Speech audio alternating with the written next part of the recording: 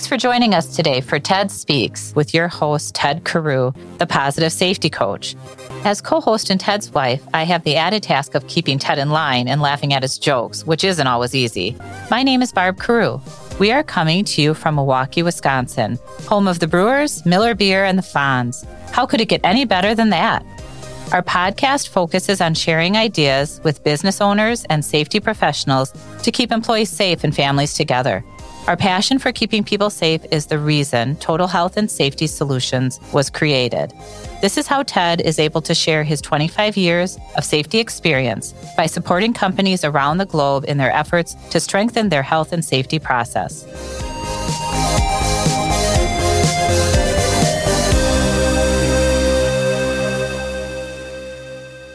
Please join us in welcoming Ivan Papalides. Ivan applies his experience and research to operations in complex systems and high-risk environments such as wildland firefighting, aviation, military, and medicine. As a U.S. Forest Service Director, Ivan developed and implemented the Learning Review, which is a process designed to improve how large and small organizations respond to accidents and incidents. The Learning Review is centered on understanding and mapping systemic conditions that influence human action.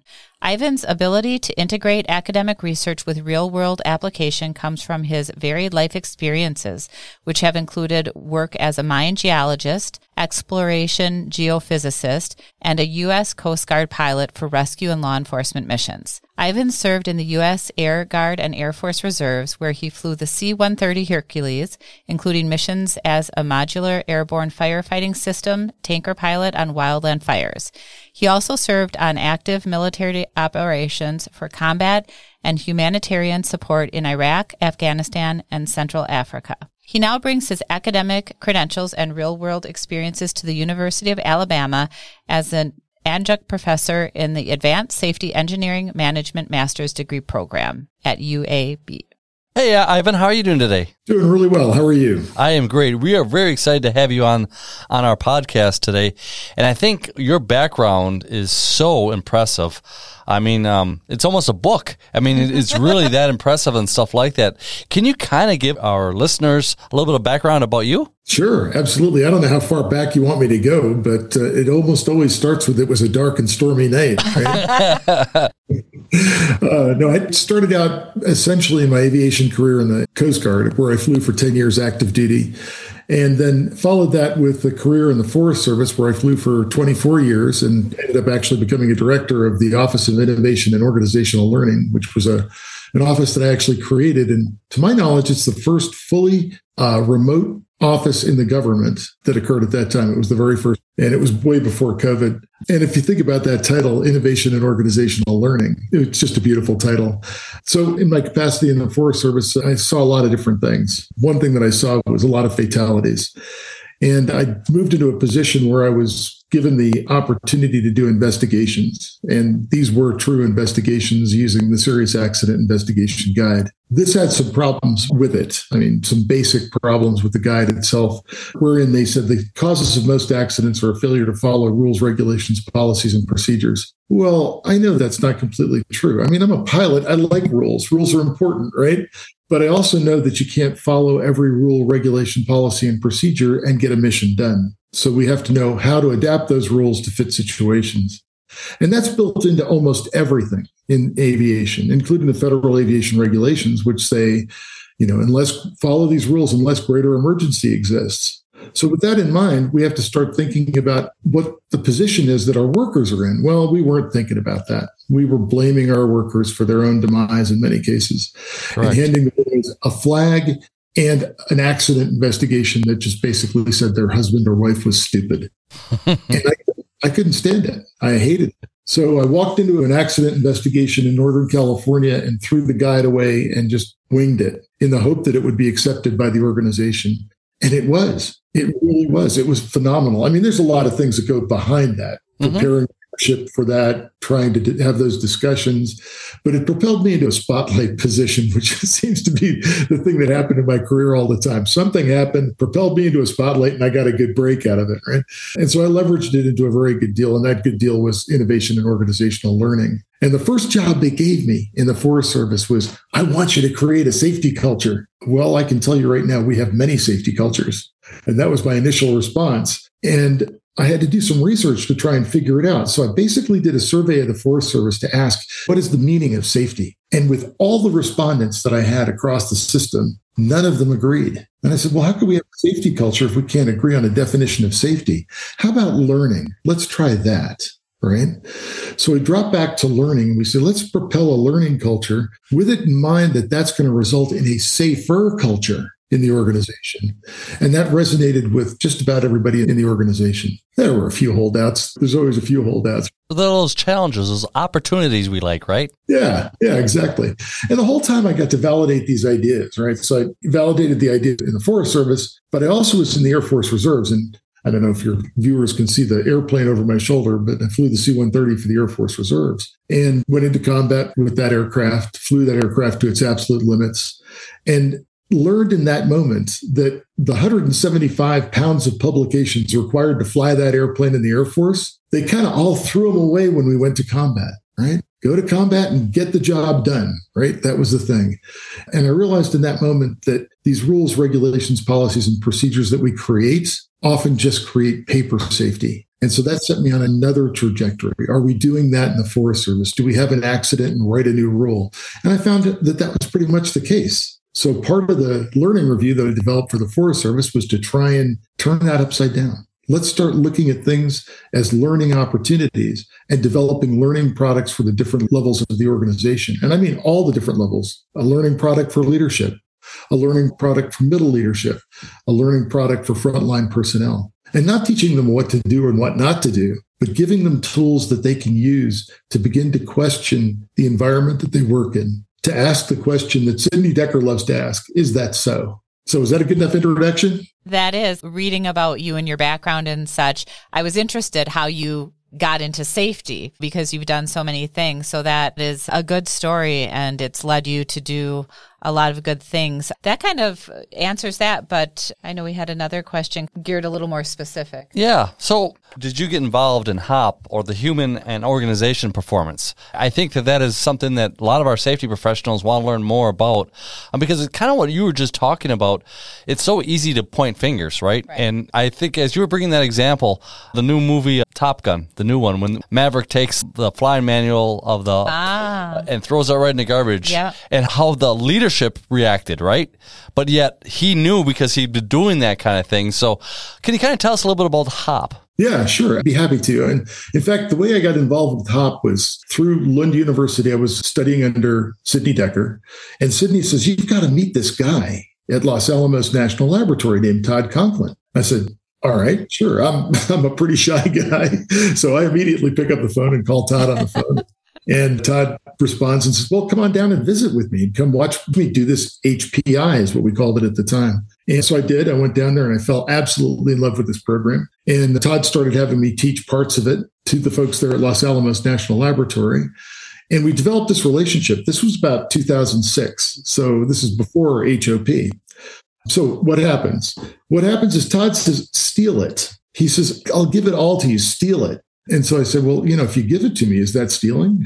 I like that. That sounds good to the lawyers, right? Good point. Yeah. Because actually it'd be more fun to steal it. But all right, let's do it the way you recommend. So we go ahead and take it from him. And we adapted what was HPI for the Forest Service, and we called it HOPI at the time. And that was kind of an interesting story too, just around the naming of it. But we brought it to the Forest Service, and two of us ended up teaching the Forest Service version to 30,000 people in the Forest Service. Now, I say teaching. What I mean is engaging in dialogues, because HOP is a series of dialogues. It's not like transactional teaching. So that's how I got involved with it. I stayed involved. And in fact, I live 6 miles from Todd. I ride bikes with him all the time here in Santa Fe. And the bottom line on this is that I saw the value of this approach. In fact, I saw the value of this approach to such a degree that I created a new course that we're going to be offering in the fall on the research background of HOP. And in fact, I'm writing a book on that right now. It's almost done. So we'll see the background of HOP in terms of the theory and practice. You'll have to give us an update so we can share that with our listeners too. That would be when that does come out, please. Oh, absolutely. Be happy to.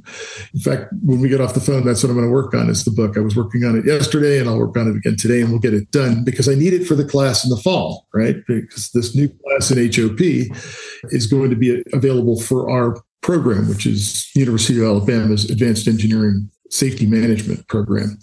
And it's a great program. And we now are developing what we call a human performance track in that program.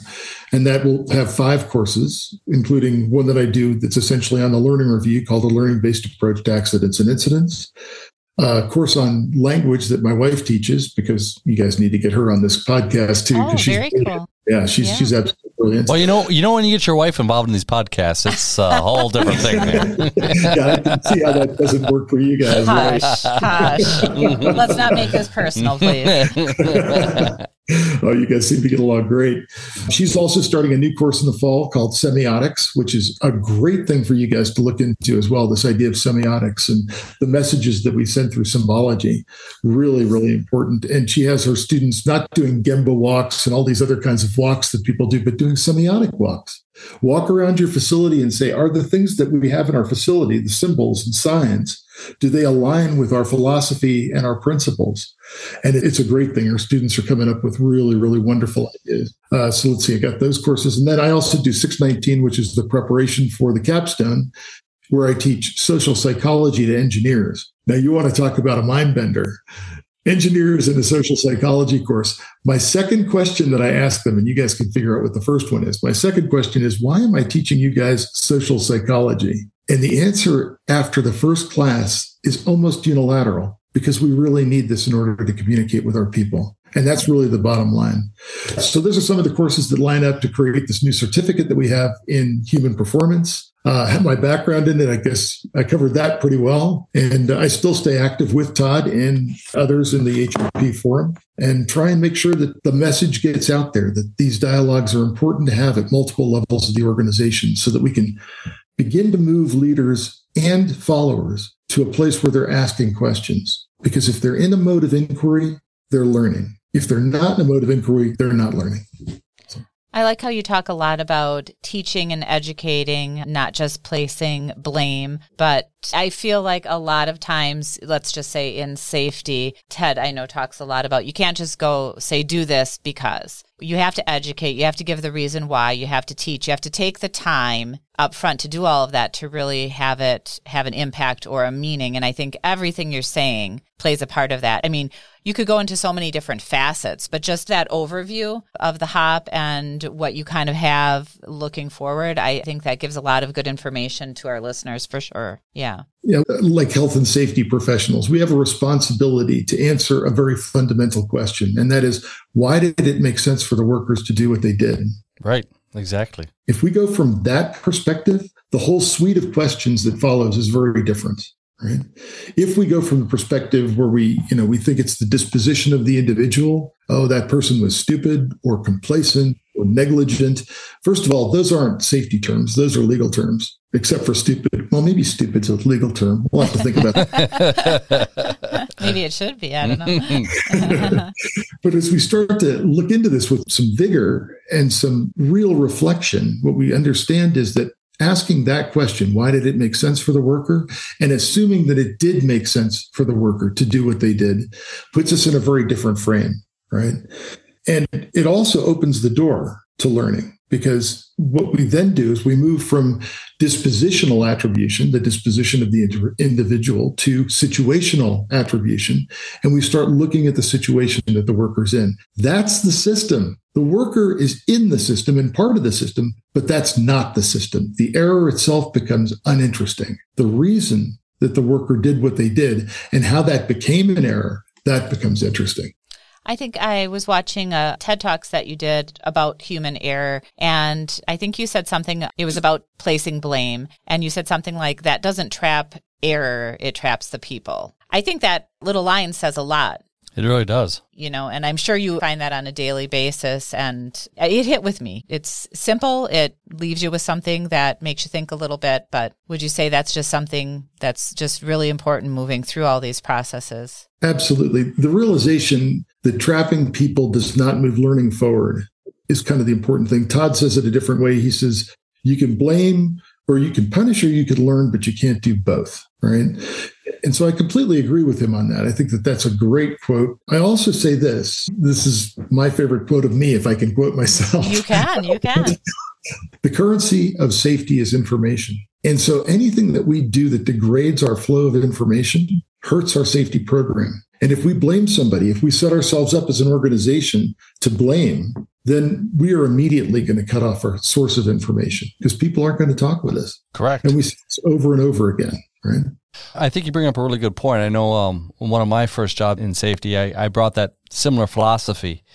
And it was a change for the company because they're like, well, who are we going to blame for this? I said, well, we're not going to find out anything, nor will we find out about the next one, right? I mean, and that's just a snowball effect. And it just can change so much. So what you are saying, man, I agree 100% with you because humans are going to err. That's been proven. Even in aviation, for an example, aviation has done such a great job with looking at human error and doing all the different things and having some of the safest airline records there are, right? But there are still that human error and the way that they've gone through that. So I really like that, the HOP. I think it's a great concept for people that are listening to really probably understand more of because it works. It really, truly does. It does. And aviation, you point to it, and I appreciate the fact that you pointed it out. What is it about aviation that makes it safer, right? And what we see in aviation is that we've built margin into the system so that errors can occur without consequence. That's a gift, right? And then if we capitalize on that as an opportunity to learn, we're even that much further ahead. The thing that we have to really think about, though, is this whole idea of developing those capacities. So I ran into this guy, brilliant guy. You didn't hurt him, did you, when you ran into him? Oh, gosh. No, he was much bigger than I was. The jokes aren't supposed to be till the end. Oh, I'm sorry. Sorry, Ivan. I can't help myself sometimes, though. Me either. So this guy's name was Ruben McDaniel. He's a professor emeritus at University of Texas, Austin, in the business school, McCombs School of Business. And you'd think, well, what does a guy in business have to do with safety, right? And what this guy came up with was a real deep understanding of the impact of recognition of complex systems, specifically complex adaptive systems, in the creation of safer systems. And what he talked about was this. He says, what you do, essentially, if you can build on these capacities, these three things, your system will naturally improve. And he said they were sense-making, learning, and improvisation. Those are the words that he used. And so I had my first meeting with him and I stood back and I thought about that for a little bit. And I realized that every time the system delivered the unexpected in aviation, that's exactly what we did as a crew. We moved into sense-making, we started learning in the moment, and we innovated solutions. That's the improvisation piece. So sense-making, learning, and improvisation. So HOP talks about capacities, and I would say some of the key capacities are those three. The ability to improve sense-making at the point of work, learning at the point of work, and improvisation at the point of work. Now, the problem with improvisation is that you're experimenting with the system, right? Correct. And that makes people nervous. It does. It makes leadership nervous because it's no longer following a procedure. But remember, the time that you're going to do this is when you run into something that is an anomaly, a novel situation. If it's a novel situation, it's not covered by rules, regulations, policies, and procedures. And that's the key piece, right? Is we have to give the wiggle room within the system to deal with how we can, as a group, whether it's a crew or an individual, deal with the upsets inside the system, deal with the things that are not expected, because that's a natural function of a complex system, that it will deliver the unexpected. So developing that capacity is a big part of HOP. We talk about a lot of other capacities, and these things are all nested in one another. The ability to communicate, speak truth to power, all these kinds of things are nested. So I look at HOP like a nest, right? It's the place where we can capture a bunch of different things, nurture our young if we want to, and help them to grow up, right? Lay our eggs in it. Some of those eggs will turn into birds and others will turn into mush. Those are really the things, the opportunities that we have that we've got to capitalize on. And that's kind of the way I look at HOP. I like that part about being innovative or innovation. That's not easy for everyone. Some people are naturally good at that. Some people aren't. I feel like that's a little harder to teach. So what would you say the key to letting people kind of figure that out? Is it just the freedom to give it a try and be able to fail, or is that too scary? Oh, I think that you hit it. Really, the ability to fail and to talk about it. That's important, right? Also, the way we label failure, right?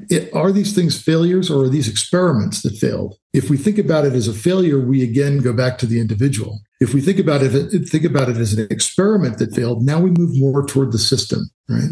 So we start to recognize that in a novel situation, we are in that experimentation mode. Then we have the possibility of success, and we have the possibility of failure as a result of that experiment.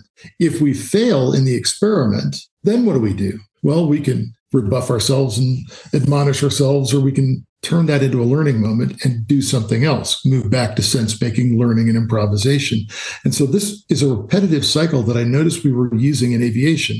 Sometimes our experiments would work, right? We put the right inputs in and the right outcome would result, whether that was flying in the desert and being shot at, or whether it was flying tactically over fire and dropping and missing the target with a retardant drop. Regardless of what it was, with that failure, the ability to recognize it as a mistake or a failure allowed us to then correct, right? And that correction results in a successful outcome. And that's what we have to start working toward, is that ability to do that, especially in complex environments. The hardest thing for, I think, a lot of leadership to really wrap their heads around is that they don't fully control this environment. If it's truly complex, it will deliver the unexpected. You don't have control over that. So instead, you've got to prepare for that. And it's how you prepare your people that HOP is so integral in. Barbara and I actually have a really good example of this with our own son. He's working on his solo, just kind of got through that with my dad. And they were on a takeoff last August. And they were taking off in a J3 Cub. You're familiar with that type of airplane. And so they're just having some fun taking off. They got probably, a couple hundred feet in the air, and all of a sudden the engine decided to quit. And so my dad took all his knowledge and was able to miss the power lines that were right there in the area, and do that. But he was so well prepared. Nobody got hurt. Nothing. Plane was totaled, but he's able to walk away, and so is our son. And being able to put that in the process of that. And that's why I'm really big on the aviation, because aviation has really kind of figured it out, in my opinion, along with the nuclear facilities too. Because again, how have they done it? Through experiments, right? On that. So I definitely think what you have brought to our show today is a tremendous amount of value for our listeners. I do too. And I think basically we learn from our mistakes, right? In life. But sometimes when you talk experiments, Barb, experiments. Yeah. I love that. Okay. Yes, that's right. But sometimes when you talk at these bigger levels, like when we heard about this little crash, as a mom, I get panicky and stuff. And I'm like, well, we want to learn. She went crazy. I just said, we're fine. We want to learn from our experiments, but sometimes it's a little tricky. It's a little scary. I do love how you talk about this. I think your approach in the way you talk about it and how you explain it, whoever's listening, whoever you teach, your students, people out there, I think you make it easy to understand, which I think then makes it easy to learn and give it a shot. Because some people, they're just going to shy away from it. And I think you present it in a way that just makes it doable. Well, to kind of finish off on that example that I just gave about our son and my dad, our son couldn't believe how he said, Grandpa, he just took over. He said to you, and boom, boom, boom, boom, boom, boom, boom, boom. And it just goes, it was so cool to watch Dad, because he's like, he knew exactly what he needed to do. He didn't panic. He just got that. But that's part of that hop, right? Of having that confidence of doing those things. That's right. And what you see there is that your father had some really good skills around sense making, learning, and improvisation. Yep. Very true. He really had those capacities developed. The scenario was never going to be exactly the same. So he can prepare in general for the scenario, but the specific scenario still requires that sense-making, learning, and improvisation. So it's a perfect example. Really nice. And I think if you talk with almost any aviator, they probably have another perfect example. Yep. My dad has one or two more too. But again, he's in there. So anyway, Ivan, we want to thank you again so much for being on the show. This was really fun and education for me too. Because I feel like we could go on for a lot. I always want to learn, especially when it comes to safety and being able to make that. And I want to thank Wyatt Bradbury for introducing us to be on the show together. But now we're going to go to our fun part of our podcast, which is asking you the jokes. So hopefully you're prepared. But before we start with that, I just want to remind our listeners that we do have online training available. If you want to do training for your employees, again, it's Total Health and Safety Solutions on our website, www.healthandsafetynow.com, and just go to TED-Ed, and you have all the online training you need with certificates and everything else like that. It's a good option for sometimes people when they don't have time to do it in person. So just another thing out there, but... Yes. Okay, am I first up with the joke? You are first up. I think this one's pretty good. Sometimes they're not. She always does. Okay, I always give myself the good ones, maybe. Yeah, that's exactly it. Here we go, Ivan. How was Rome split in two? I give up. How was Rome split? With a pair of Caesars. Oh. Well, that's not the look I was going for. The reaction says it all. Barb, that's punishment. Oh, goodness. All right, here. Hopefully mine is better. And we can judge at the end here if you want. Okay, French fries weren't originally cooked in France. Where were they cooked? Where were they cooked? In oil? They were cooked in Greece. You were right. You were on the right track. Yes. On the right track. Yeah. So, okay, most important part of the show, which one was better, Barb's or Ted's? There's enduring parts of both. I like the way you're not going to answer the question. Just kidding. You know already that I'm not. There were enduring parts of both. Right? I like the way you put that, enduring. We've never heard that about our jokes, enduring. No, that was very polite. Thank you. I said you have a good approach with people, so you just summed that up. Well, we thank you so much for being on, Ivan. If someone wanted to get in touch with you, what's a good way to do that? You can get me at Pupaliddy, my last name, so PUPULIDY at UAB.edu. Perfect. Well, we really appreciate it. And also LinkedIn too, right? Also LinkedIn. Absolutely. Yep. And you'll have to keep us updated on the book that you're working on. We'd love to hear more. Yes. Well, thank you for being on our show today, and have a super safe day. Thanks you so much. Thanks for having me.